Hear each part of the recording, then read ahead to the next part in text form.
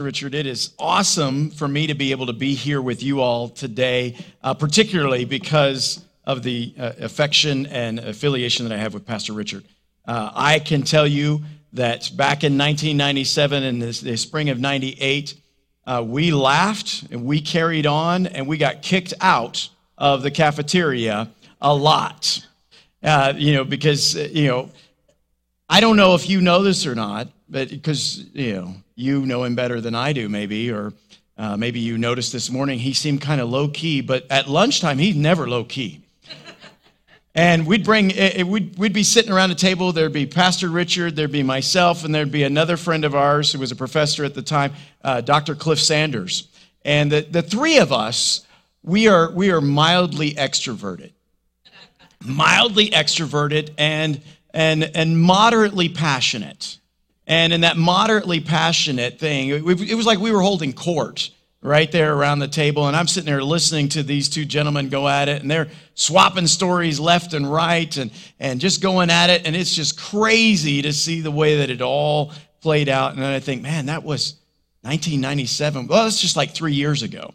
Right? How many of you think 1997 was maybe like 5-7 years ago? And I mean, the reality is that like 2020 changed all of our concepts of time. When we went through COVID, COVID felt like forever. First of all, you were locked in your house with your kids, and so that, made it feel even longer. You were locked in your house alone, which made it feel even longer. But like COVID, we're coming up on the 4th anniversary of that. All right? It still feels fresh, but then it also feels like forever ago. But when I say something took place 10 years ago, I don't mean it took place in 2000 or 2001. 10 years ago was 2014. And so it's crazy for me to think that I've known Richard that long and he's been influential in my life. But what interestingly enough is that what was neat about the connection as the years have passed is the way that ministries have overlapped. I have the privilege of being able to serve in the Dallas church, which was led and the facility built in 1969, 1970 by a minister named James Curtis. James Curtis pastored at the Dallas church from the mid-60s to the early 70s. Prior to that, he pastored in Odessa, Texas.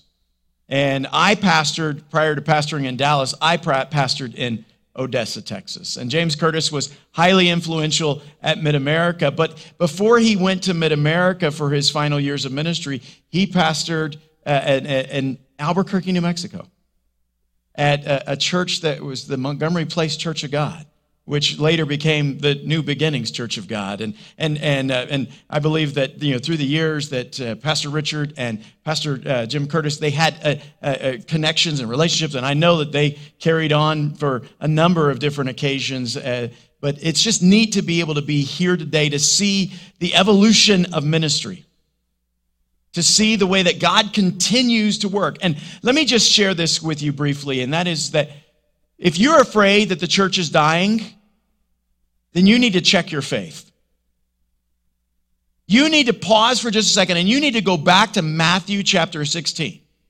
In Matthew chapter 16, Jesus makes it really clear that he would be the one to build his church.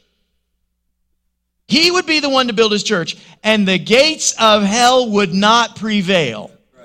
So when we start panicking and getting afraid that the church is falling apart, that nobody wants to respond anymore, and what's going to happen to the next generation, and how's it all going to take place? When we begin to panic, we need to pause and we need to check our faith. And we need to realize that the church is not about us, it's about Jesus, and he's building it. And as he's building it, he's inviting us into the process. And the way that he will build us as the church is that he will build leaders, and he will begin to work in the shape of a leader's heart. He will begin to work in the shape of a leader's heart, and that's what I want to talk to us about today in this first hour or so that we have together. I want to talk to you about the shape of a leader's heart. And there are a lot of things that kind of go into that. There's a lot of ways that we kind of process that idea and think through it, but your heart is where Jesus is working deeply. And if he's not working deeply in your heart, it's not because he's not trying, it's because you're fighting against him. And I want to recognize that leadership flows out of the heart. It's not just an action or an activity that we engage in, but it really flows out of the heart. And so with that in mind, it's really important that we think about the condition of one's heart. And many of you have been in church for a long time, read your Bibles at different segments, and you maybe are familiar with some different passages. And if you don't have your Bible, then you can Google, okay? I'm just going to tell you, if you don't have your Bible with you today, you don't have an electronic copy or a physical copy, you can always just Google these passages that I'm going to reference today. But I want us to start in Proverbs chapter 4. Because if the shape of a leader's heart is the key thing that we're focusing on this morning, we've got to do some checking and some understanding about the human heart. In Proverbs chapter 4, verse 23 is probably familiar to many of you.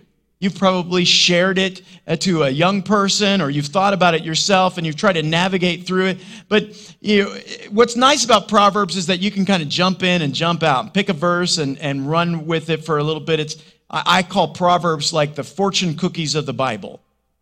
Because it used to be fortune cookies, we'd open them up and we'd expect to read something about the future, but really it just revealed something about our character. And that's so much what happens in Proverbs. But Proverbs chapter 4, verse 23, it says, and I'm reading out of the New Living Translation, maybe yours is a little different. It says, guard your heart above all else, for it determines the course of your life.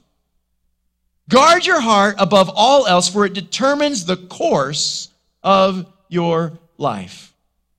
Now, what I would propose is that most of us, when we hear this verse and we think about this verse, we are thinking that we need to guard our heart from all of the outside influences that are coming at us. We want to make sure that, we are not being overwhelmed by society. We want to make sure that peer pressure is not something weighing on us and keeping us locked up. And we tend to think of all of the outside stuff. Guard your heart from a bad romance. Guard your heart from, the way that pride can be puffed up because somebody says you're doing a good job. All these sort of things. But what if the proverb writer is not telling us to guard our heart from what's external, but to guard our heart from what's internal? What if what's inside your heart is the problem? What if the weaknesses, the challenges, and the dynamics that you face that don't go the way you expect them to are not because of what's outside of you, but because of what is inside you? I want you to think about that for just a moment. And many times, this is hard for us to admit, that our hearts are broken. Our hearts are corrupted. Our hearts are, to use a theological phrase, depraved.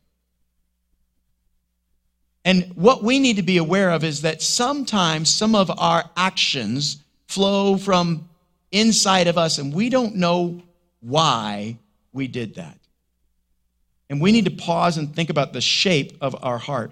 And so as you think about the shape of your heart, let's look at a couple other passages. And we're not going to read them in depth, but these are going to be familiar to you. You're going to be, oh yeah, this is starting to make sense. The heart is, according to the Bible, in Jeremiah chapter 17, verse 9 and 10, is that the heart is deceitful.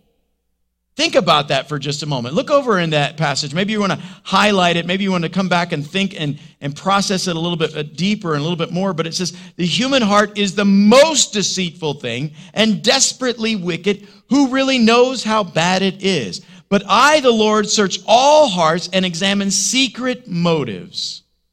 I give all people their due rewards according to what their actions deserve.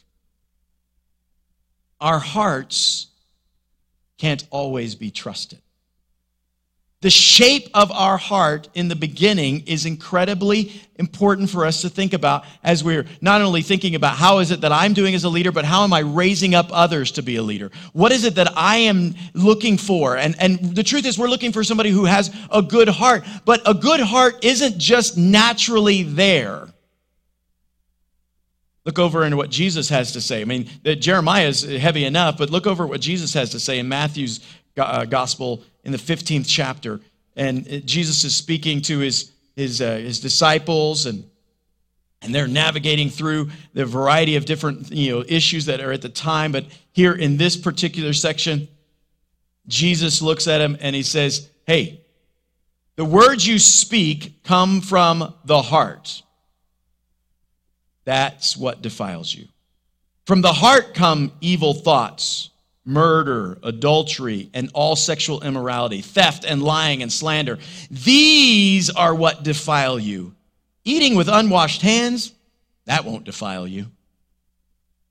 We get all caught up in the behaviors that people are engaging in, and we fail to check their heart. We fail to see what's really going on inside of a person. And what's really going on is that most of us, we want to judge others by their actions and their behaviors, and we forgot to check our own heart and to check the shape of our own heart and see what's flowing up out of us. Jesus says that all of our actions are overflows of our heart.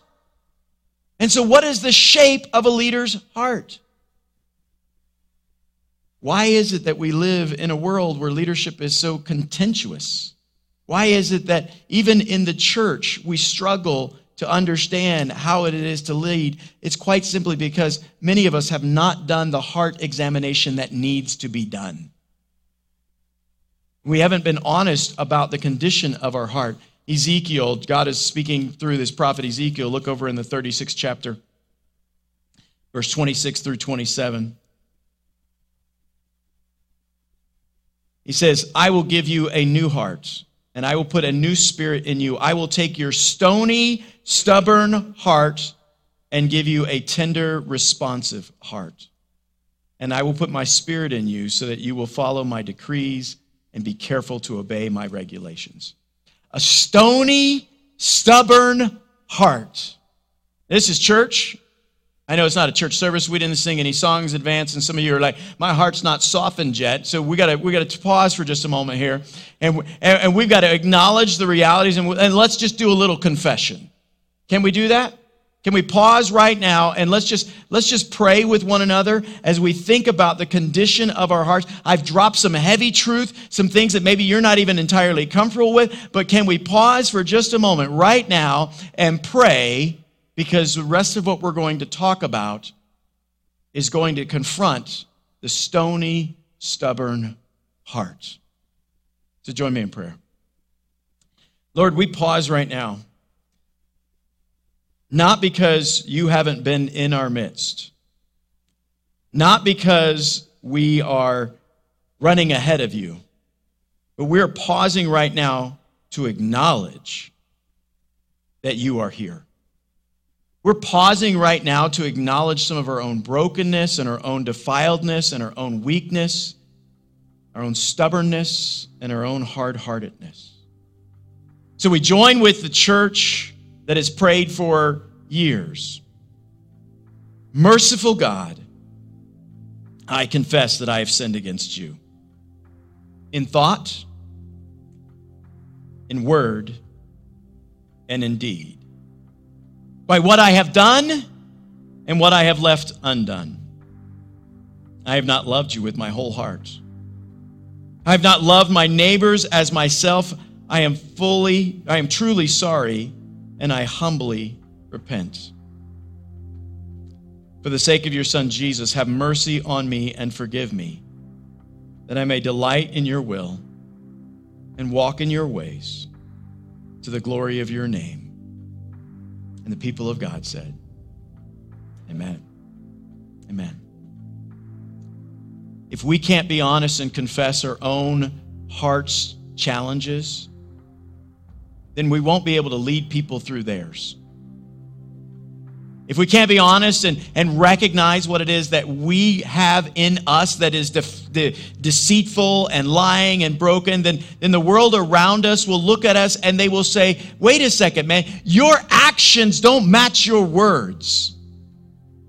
And they'll be looking to try and figure out why. And it's really because our actions are an overflow of our broken hearts and we haven't resolved, we haven't addressed, we haven't dealt with it first. And the truth is that too many of us, we are just running wild and free, doing our own thing as our heart pleases, thinking that our heart is right. But the proverb writer says, guard your heart. Guard your heart. And sometimes we have to guard it from where it is going, what it is doing. I don't know if you've thought about the actual blood pumping muscle. Some of you have had heart surgery, and so you're more aware of the condition. Some of you have been through those stress tests, as you know what your heart is capable of. But, think about the way that it works. The heart processes spent blood, and it sends it to the lungs, and then rejuvenates that blood with oxygen and sends it back to the heart, which then pumps it to the rest of the body. So I want you to think about it in this way, and that the heart, it receives the experiences. Spent blood is an experience. And so your heart is being overloaded with what you've experienced in life. You've been through some trauma. You've been through some pain. You've been through some joys. You've been through some happinesses. And your heart is receiving those. But the experience, you're kind of depleted. You're kind of worn out. And so you're needing a rejuvenation. And so as it works its way down through the heart, the physical blood pumping muscle, it goes through, it shoots in, and it gets shot further and then shot to the lungs. And think about this song that we used to sing some 20 years ago. This is the air I breathe. Your holy presence living in me. This is the air that I breathe. Your very word spoken to me. So our hearts have had a lot of experiences. It's just shooting through. And now we need to saturate it in oxygen. We need to saturate it in the breath of God. So that way then when it comes back in and it deals with the other side of the heart, it can go forth and flow out into our actions. Flow forth out into our physical actions and our emotional actions and our mental actions, because it is bringing fresh rejuvenation. But here's the thing, is that many of us, we don't recognize the role of God's word and God's direction in rejuvenating us and giving us fresh air. And so what I want to talk about is I want to talk a little bit further about the shape of a leader's heart. And, preachers, they like to do little memory tools. Some preachers, they'll give you like 3 points in a poem. I never learned that, and I'm not a good poet, so I can't do that very well, all right? 3 points in a poem, it just doesn't work well for me. Some preachers, they have, every word that is a point starts with the same letter. So they've got the power, and they've got the promise, and they've got, something else. I don't know what it is, right? And usually I'm not very good at those sort of things either. But lately, for whatever reason, I've been on this kick of acronyms. I've been on this kick of acronyms and like a word, and then I break it out into multiple different parts. And so I want to give you an acronym for shape, right? Now, if you prefer Spanish, maybe you want to, recognize that the word shape doesn't necessarily form a nice acronym into Spanish in the same way, because the word doesn't mean the same thing, but forma. And so we're going to use both, all right? We're going to put it up there in both ways. But I want to start with the letter S.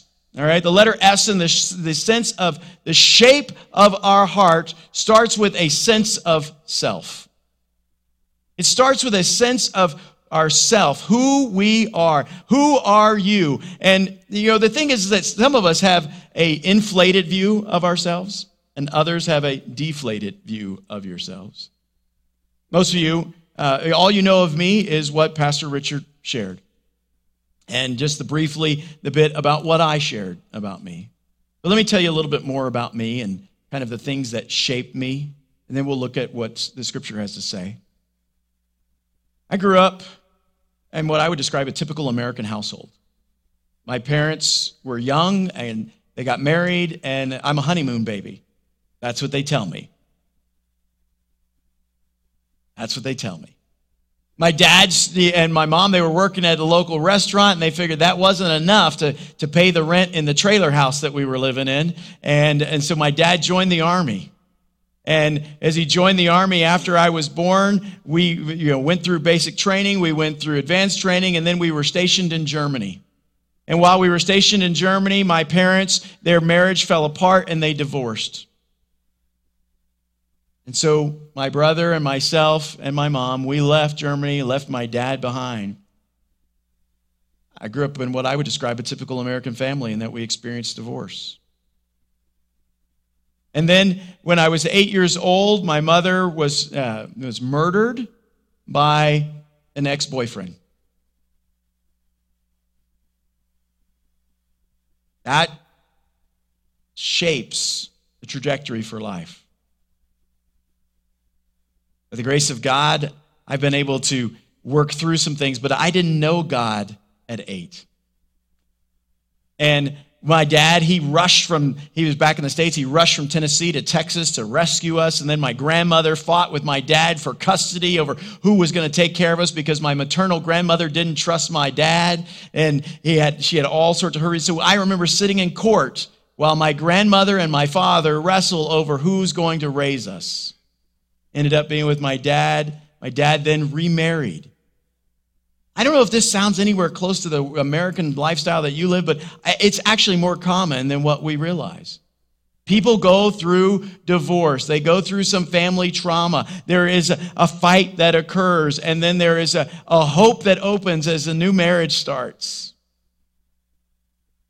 Wasn't long before we moved back to Germany because my dad was still in the army, and then we came back to the United States, and then my dad and my stepmom, they announced they're pregnant, so I've got a sister coming, and then my dad goes to war.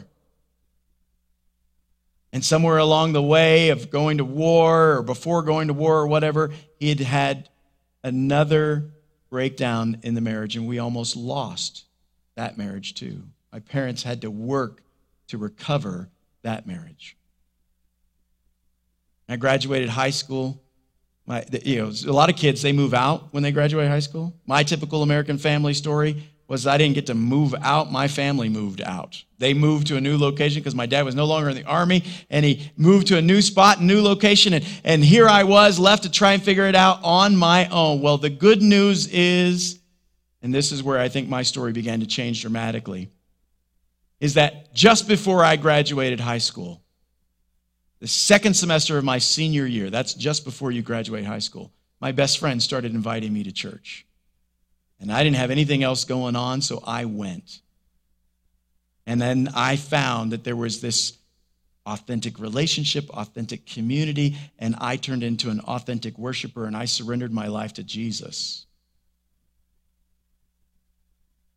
And so my sense of self began to change. I grew up as a kid whose family had never really held marriages together, and I was afraid to get married. And as Richard already told you, I got married, some almost 25 years ago now, and I'm married to my first wife. All right? And it's part of the way that God changes my story and the way that He radically moved things forward. And here's the deal. It's like many of us, if we don't take time to evaluate who we are, where we're coming from, and what's going on in our lives, then we won't understand the grace of God that's been working in us, and our sense of self will be either devalued or overvalued. Devalued or overvalued. And here's what I wanted to do. I want to pause for a moment. I want to look at Solomon as we understand him describing himself in Ecclesiastes. And in the first chapter, we see that he sets himself up. He said, I said to myself, look, I am wiser than any of the kings who ruled in Jerusalem before me. I have greater wisdom and knowledge than any of them. So I set out to learn everything from wisdom and madness and folly. But I learned firsthand that pursuing all this was chasing after the wind.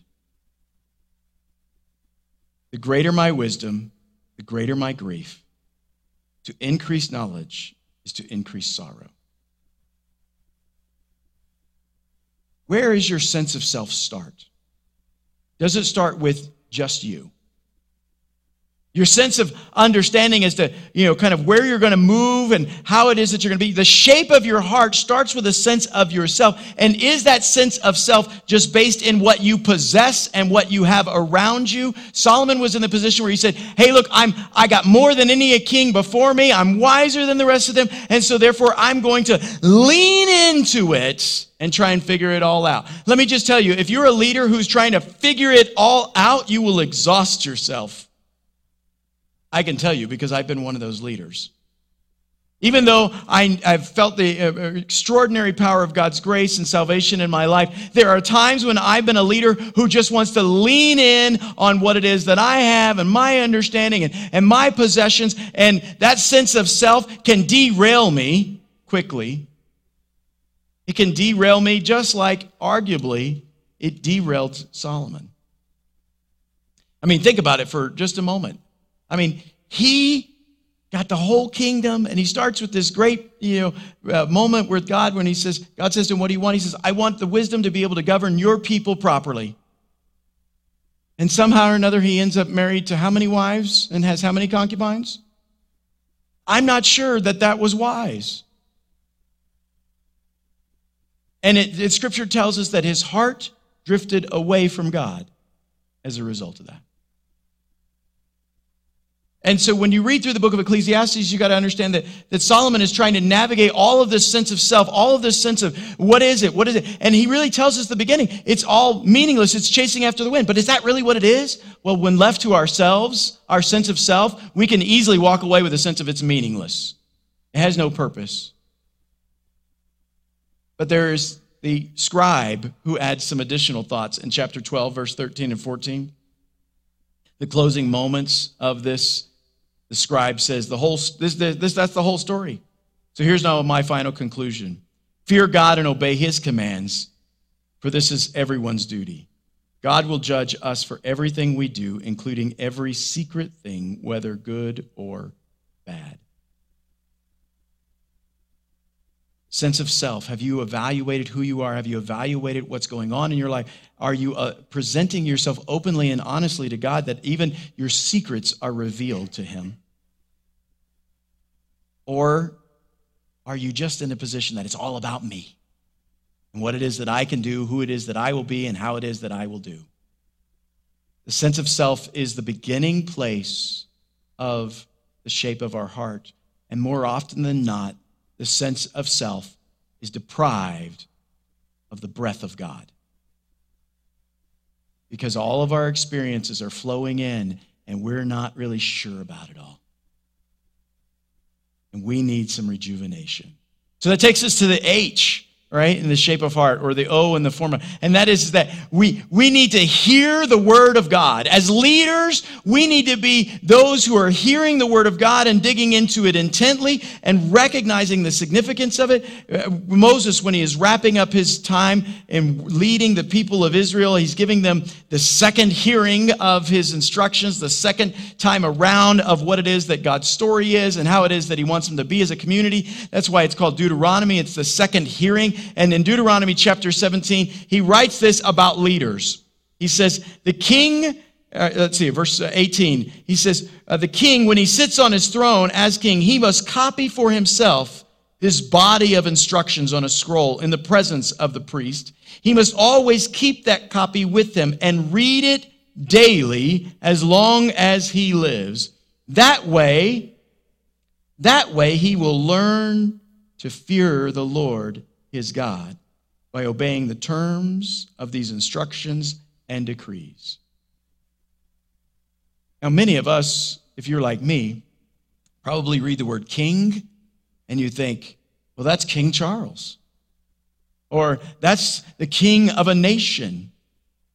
Some great boundary-ridden area. But here's what I want us to understand is that when we're reading through the Bible and we hear phrases like King of Kings, or when we hear, so-and-so was the king of this area or the king of that area, particularly those who were like king of Moab and king of, Syria and some of those other places that were very close to Israel, they didn't necessarily have these vast domains. Many of them functioned more like mayors.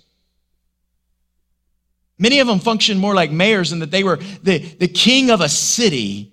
But I want you to think about this. If you're a leader, you're a king of the area that has been assigned to you. You are a governor of that space. You are the mayor. You have a responsibility as the leader in that moment. And so how is it that you're going to counteract the sense of self that can go, this is all meaningless, or overpuff yourself up? How is it you can counteract that? You need to engage in the Word of God. You and I need to engage in the Word of God. And I love that Moses said that the new leader must write out all of these instructions. Imagine if you had to copy segments or the entirety of the Bible. How long would that take you? Might take you an hour, right? Actually, it probably take you a little bit longer. I mean, we've got 66 books, and just Psalm 119 alone is a lot of work, right? But imagine if that was the only one that you wrote. Imagine that you took time to personally scribe down Psalm 150, right, which is a short one, or Psalm 119, which is the long one, which is 150 verses. And you began to write down these things. Psalm 150, let everything that has breath praise the Lord. Psalm 119, how might a person keep from sinning against you, O Lord? By obeying your commands.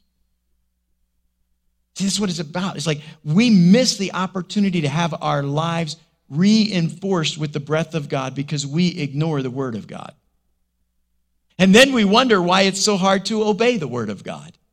It's hard to obey the Word of God because we've not allowed the Word of God to saturate our hearts. We've not allowed the Word of God to go into us and shape us. Instead, we treat the Word of God as a tool for someone else rather than a chisel for our own lives. The Word of God has to apply to you before it can apply to anyone else. You can't lead someone where you haven't been, is the adage that we hear. And so if you want people to experience transformation in their lives, then your life needs to be transformed. And the way that your life is going to be transformed is by the God who intervenes and changes your story. The God who shows up and says that you who grew up in a divorced household, you who grew up with family trauma and pain, I am coming in and I am bringing an end to that if you will listen to me. If you will follow me, I will bring that to a new place, a new horizon, a new space that you didn't expect, that you can't predict, because all you've got to do is listen and respond to me, and I'll do it. Think about that.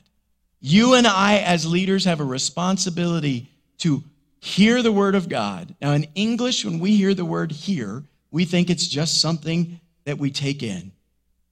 We hear a podcast, we hear a song. But in Hebrew, there was no difference between listen, hear, and obey. It's all the same. That what we would listen to, what we would hear, we would act on.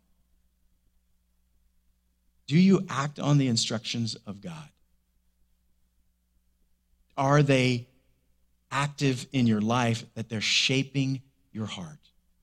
Oh, it's so hard to kind of navigate that. Well, what does that look like? How does that really play out? Well, that acting is acting in grace and compassion. Acting in grace and compassion. If the world looks at the church today, what's the narrative? We're hypocrites, right? Well, the truth is everybody's a hypocrite.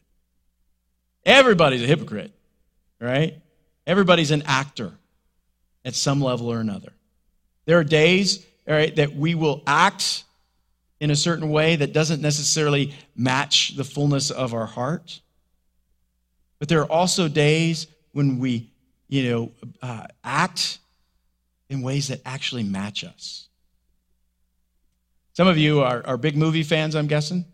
And I grew up, watching the same movies over and over and over again, because when we were in Germany, we had this, we took a whole bunch of pirated movies from HBO on VHS and took them over there, and I watched them over. You guys remember back in the day when you would just record right off of how many of you are like that? How many of your sinners like that? Good. All right, good. Good to know. I wasn't the sinner. My dad was the sinner, but I watched. I received the results of his sin, okay? And we watched over and over these movies, and I don't know how many times I watched Red Dawn, how many times I watched Dirty Dancing. I mean, we watched a lot of Patrick Swayze, right? Because it was in the 80s, and everybody watched it. I don't know how many times I watched Rambo, and how many times I watched Commando with Arnold Schwarzenegger, or Terminator, all these different movies, that are embedded into our culture and our society today.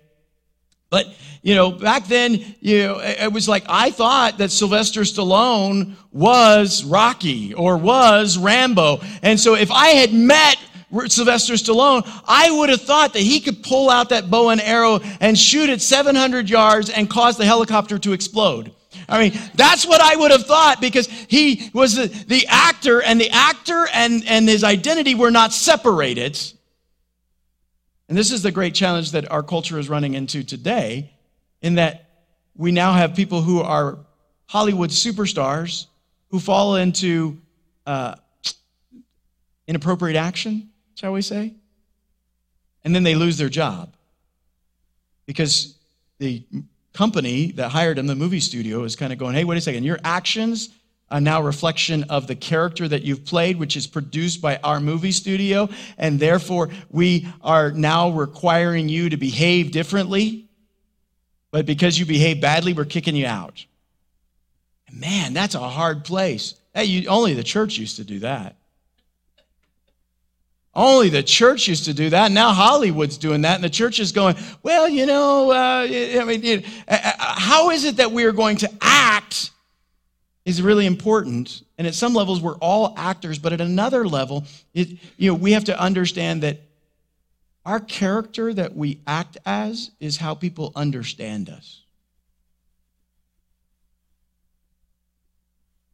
And so when you are at church, and you're all smiles, and you are kind, and you're shaking hands, and you're encouraging people to move along in their journey of faith, they get the impression that you are somebody who really loves Jesus. But then when they go with you to the restaurant, wow, some of you already know where this is going. That or I got on your toes. I'm not sure. Which was that, All right? When you go to the restaurant and the server comes over and they take your order and they were a little longer getting to the table than what you want, and the hangriness started rising up, and the sense of, I need to eat now, began to rise up, and you were short with the server, but the person that you had just greeted at the church was there with you. Maybe they're eating with you, or maybe they're at the table over, and they're watching how you treat the server. There's a disconnect in their mind. And they're beginning to go, wait a second, which one's the real one? How does this play out? How does this work? And so they're trying to figure it out. And so, here's the thing is, like, we need to recognize that even when we are depleted as leaders, people are watching us. And so how is it that we're going to act in grace and compassion all the time, and regardless of what we're going through? Look over to what Paul had to say to the early church in Colossians. This is my favorite book of the Bible, really, if I think about it. And because it's short, it's even better. Okay, if you've not taken time to navigate through the 4 chapters of Colossians, right? I mean, it's 1, 2, 3, 4. It's like 4 pages long at most. You can read this while waiting in line for your kids. You can read this while waiting for the order to be brought from the McDonald's out to your car because you did the curbside pickup. I mean, you can read this really, really easily, but it is so powerful. Colossians is. And in the last portion of it, of chapter 3, it says, since God chose you to be holy, to be the holy people he loves, you must clothe yourselves with tender-hearted mercy, kindness, humility, gentleness, and patience. Make allowance for each other's faults and forgive anyone who offends you. Remember, the Lord forgave you, so you must forgive others. Above all, clothe yourselves with love, which binds us together in perfect harmony, and let the peace that comes from Christ rule in your hearts. For as members of one body, you are called to live in peace and always be thankful. Now, when we read this list of activities here, I don't really have to describe what that fully looks like because we all have experienced it at different levels. Tender-hearted kindness or mercy. Think about that. Is that what your life is demonstrating? Is that how people look at you all the time? I'll be honest. It's easy to do it at Sunday morning. It's even easy to do it in public settings, at the restaurant. But how about with my kids? Or my wife? Or my in-laws? Like, how easy is it to always act in tender-hearted compassion? How easy is it always to kind of follow these instructions? It's not easy, but this is what we are aiming for. This is what we are aiming for. And when the world watches the church, this is what they're expecting to see. This is what they're expecting to see. And so when we're running around and we have these characters that the media puts up that are finger pointing and are calling names and holding signs and make people feel unwelcome, then the media is shaping the narrative about the church, and a lot of people are buying it until they meet somebody who actually believes in Jesus, that they actually know, that they actually see the acts of kindness and compassion and grace flow out. You see, many people begin their first understanding of the church by the media narrative, but they come to know Jesus because they know somebody who knows Jesus who's a part of the church. And they begin to change their understanding. They meet a leader whose heart is shaped by the Word of God, whose actions represent the way of God. So I want you to think about who you're in interactions with. Who are the people that you're talking to on a regular basis? What are they hearing from you? What are they seeing from you? How are you engaging them? What's going on in those moments? Because they're watching us. They're watching us. And particularly if you carry a title of leader. Well, I'm just a board member. You're a leader. I just work in the children's classroom. You're a leader. I just help with the teenagers to take them on chaperoning trips. You're a leader. I just stand at the door and hold it open for people. You're a leader. I just put chairs and tables up. You're a leader. I just play in the band. You're a leader. I just do my thing. You're a leader because people are watching you. John Maxwell says that the essence of leadership is influence.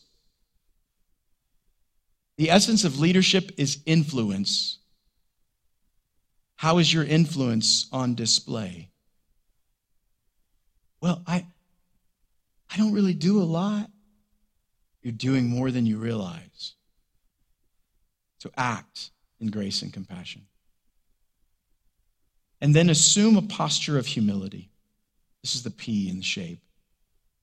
Take on a posture of humility.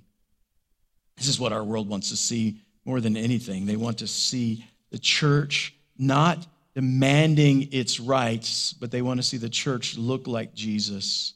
Look back, if you were in Colossians, just back a couple of pages to Philippians. I said Colossians is probably my favorite book. This segment of Philippians is my overall favorite passage. I pray this often. I think through this often. This in Hebrews chapter 12. Philippians chapter 2, verse 3 and 4 and following. Don't be selfish. Don't try to impress others. Be humble, thinking of others as better than yourself. Don't look out only for your own interest, but take an interest in others too. Can I read the rest of it? You must have the same attitude that Christ Jesus had. Though he was God, he did not think of equality with God as something to be clinging to.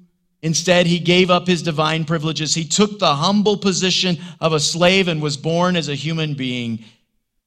When he appeared in human form, he humbled himself in obedience to God and died a criminal's death on a cross. Our Savior did not come with a chariot and an army or a megaphone or great crowds telling the world the way it should be. Our Savior emptied himself.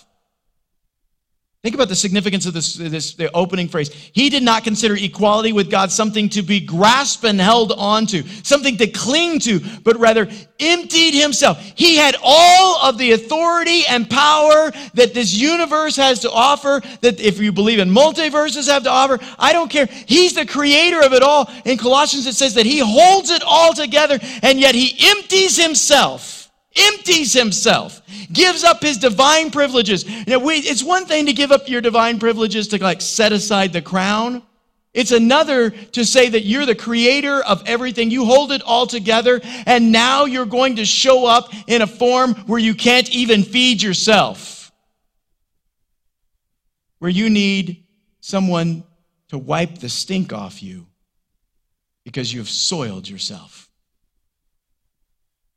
You need someone to feed you and help you learn to walk and talk. Jesus needed that because he submitted himself to that. He lowered himself to the lows of position. Do we do that as leaders? Is that our posture? Or is our posture one of, no, look, I'm right, you're wrong, you must come alongside with me. And if you don't believe me, I'm going to go get 16 other people who believe me, and we're going to come back at you, and we're going to come at you, and we're going to say, hey, I'm right, we're right, you're wrong, and we're going to just raise a bigger protest. That's not what we're to be doing, and I'm so grateful that you have a pastor who doesn't behave that way. I'm so grateful for the way that I've seen the testimony of New Beginnings over Facebook through the years, that I've been able to see that is not the posture that is out of this facility, out of this community. But let me just tell you, it's not something to take for granted, nor is it something to get overly excited about and assume that it's always going to be true. It's something that must be continually checked. Because if we don't continually check it, humility will turn to pride. And sometimes we'll be so proudful that we'll exhibit false humility. We'll be, we just do this because we love Jesus. When the truth is, I do this because I get personal worth out of this. I do this because it makes me feel better about who I am. I do this because, I look down upon people and I just want them to live a better life. There's all sorts of things that rise up in that false humility category. So we've got to constantly check it. What do you check it against? You check it against the Word of God. When you read the Word of God, you're opening yourself up for the Spirit of God to work in your life in a fresh and amazing way. And you're submitting yourself. You can open up the Scripture and you can pray this prayer. You can say, Lord, I've read this passage of Scripture before, but today I'm asking that you illuminate it to me in a new way. I'm joining in with what David said. Lord, search me and try me. Reveal any unclean thing to me. If there's anything that goes against you, I need you to show it to me. I need you to show it to me now.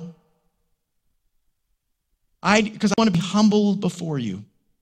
I want to submit to you. Humility is an act of submission. And that is not an easy thing because our culture doesn't promote that. Our culture promotes powering up, not stepping down. But the shape of a servant is one who is engaged to serve. The shape of a leader is the servant. Are we really engaged to serve, or are we just there for our own benefit? I'm going to look real quick over here at 1 Peter chapter 4, verse 10 and 11. God has given each of you a gift from his great variety of spiritual gifts. Use them well to serve one another. Do you have the gift of speaking? Then speak as though God himself were speaking through you. Do you have the gift of helping? Do it with all the strength and energy that God supplies. Then everything you do will bring glory to God through Jesus Christ. All glory and power to him forever and ever. Amen. Use whatever gift you've got for not your benefit, but for the benefit of others. And I know too many people who are running around going, well, I don't really have the gift like so-and-so had. Peter didn't say if your gift is equal to someone else's gift, use it. He said whatever gift you have, use that gift. And so you may not be able to preach like Pastor Richard, but that doesn't prevent you from speaking. That doesn't prevent you from teaching. That doesn't prevent you from preaching. Now, he may not let you preach here, but right? But you get what I'm saying. Use whatever gift you have, not for your benefit. See, this is what happens. This is why a lot of pastors are really protective of their pulpit, is because some people believe they have the gift of preaching and they need to prove it, not for the sake of others, but for themselves. They need to prove it for the sake of themselves, and they're using their gift for their own benefit and their own glory. Lord, you just don't understand. I know that I'm gifted as a vocalist and I can sing, but that worship pastor Michael just won't let me on the worship team. I used to think that I could sing. Then I met people who could. And then years later, I watched American Idol, and I thought, man, there's a lot of people out there who thought they could but can't. Right? Are you with me? It's like there's some people. I recently had a conversation with a minister who told me that she has to preach because it's the only time she feels alive. And I'm thinking, I've seen you preach, but and it's good. It wasn't bad. It was really good preaching. But if you're preaching for your own benefit because it makes you feel alive, you're in the wrong place. You're in the wrong place. So if you're engaging in a way of serving others because you're hoping it will make you feel better, you're in the wrong place and you're doing the wrong thing. And you and I need to recognize that it's not about doing it for our own benefit. The shape of the leader's heart, when it's depraved, it will seek to satisfy its own interest. But when it is submitted to God and it is listening to his instructions and it's allowing the work of God, the breath of God to rejuvenate it, then it can serve others well. I want you to think about the significance of how the blood flows into the system and it flows into the heart. It is initially coming in, it is oxygen depleted. If it just went back out and didn't go through the lungs, the body is going to die. It needs the rejuvenation of the work of God, the Word of God, the breath of God that comes when the blood pushes through the heart into the lungs. Are you in that position that you're surrendering and submitting to the way of God so that you can be saturated in his grace, saturated in his compassion, saturated in his kindness, saturated in his goodness, saturated in his mercy, saturated in his salvation, saturated in his identity, so that way then it flows out of you and it engages others around you in a way that is not about you. It is Christ in you, working and showing mercy and kindness to others so that they can be saved, so that they can be shaped, so that they can grow. You see, our world has a messed up view of leadership, and it's not new. It's always been around because the shape of a person's heart is oftentimes left unchecked and therefore remains prideful and is not guarded, and all the evil things rise up. And Jesus knew this well. And in Luke chapter 22, Jesus says these famous words that we can so easily take for granted because we've been 2,000 years after Jesus said this. But in Luke chapter 22, verse 24 through 27, the disciples are arguing among themselves who would be greatest in the kingdom. Now, I don't know if you find that funny or not, but I find that funny. They've been walking with Jesus for almost 3.5 years at this point, and they're arguing among themselves.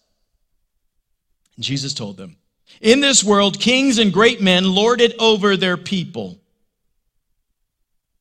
Yet they're called friends of the people. But among you, it will be different. Those who are the greatest among you should take the lowest rank, and the leader should be like a servant. Who is more important, the one who sits at the table or the one who serves?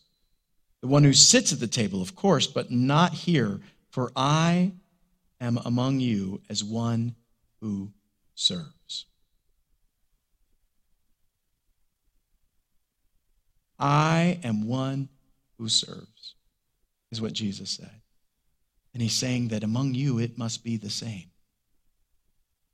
We have people who are, in our culture, left and right, we see them fighting to rise to the top, wanting to be the one who's the greatest and best. But Jesus is saying, really, it should be more of a race to be the one who holds the door open rather than to be the one the door is held open for. It should be the one who's willing to get dirty rather than the one who is afraid of dirt. It should be the one who is willing to bring the food and water to the table rather than them being the one who is expecting others to bring food and water to your table.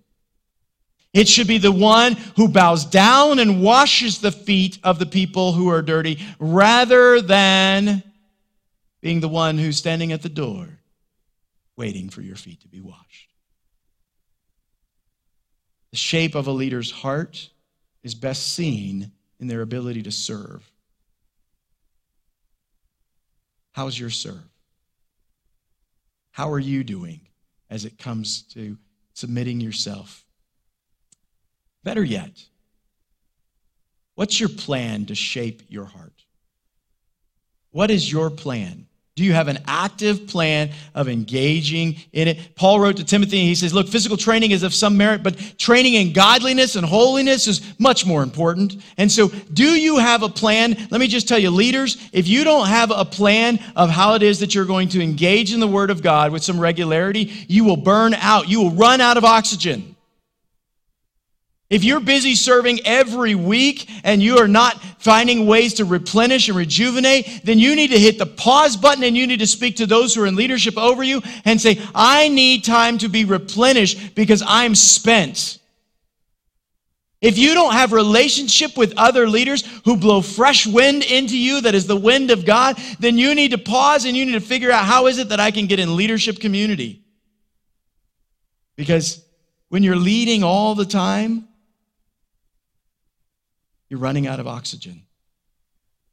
And when you're running out of oxygen, you're on the brink of dying.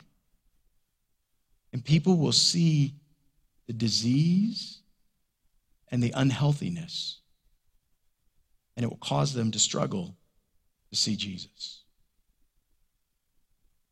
The shape of a leader's heart is what matters. How is your heart being shaped? Pray with me. Lord, we've wrestled through some of these passages that seem so familiar to us and so common, but yet at the same time, oh God, as we've wrestled through them, they have been put in the context of leadership, in the context of our own personal heart. Some in this room today have been in a position where they have felt their heart dying because it's puffed up by pride or a number of other things, and they just haven't reconnected with you. So I pray this morning is a little bit of fresh air for them, but I pray also, God, that they would dig into praying with you, talking to you, reading what it is that you've instructed, engaging in community where they can be rejuvenated. So that way we're not left alone to ourselves. Help us, Lord, to guard our hearts because it can easily turn away from you. And not only does it influence the course of our life, it influences the course of others. In Jesus' name we pray. Amen.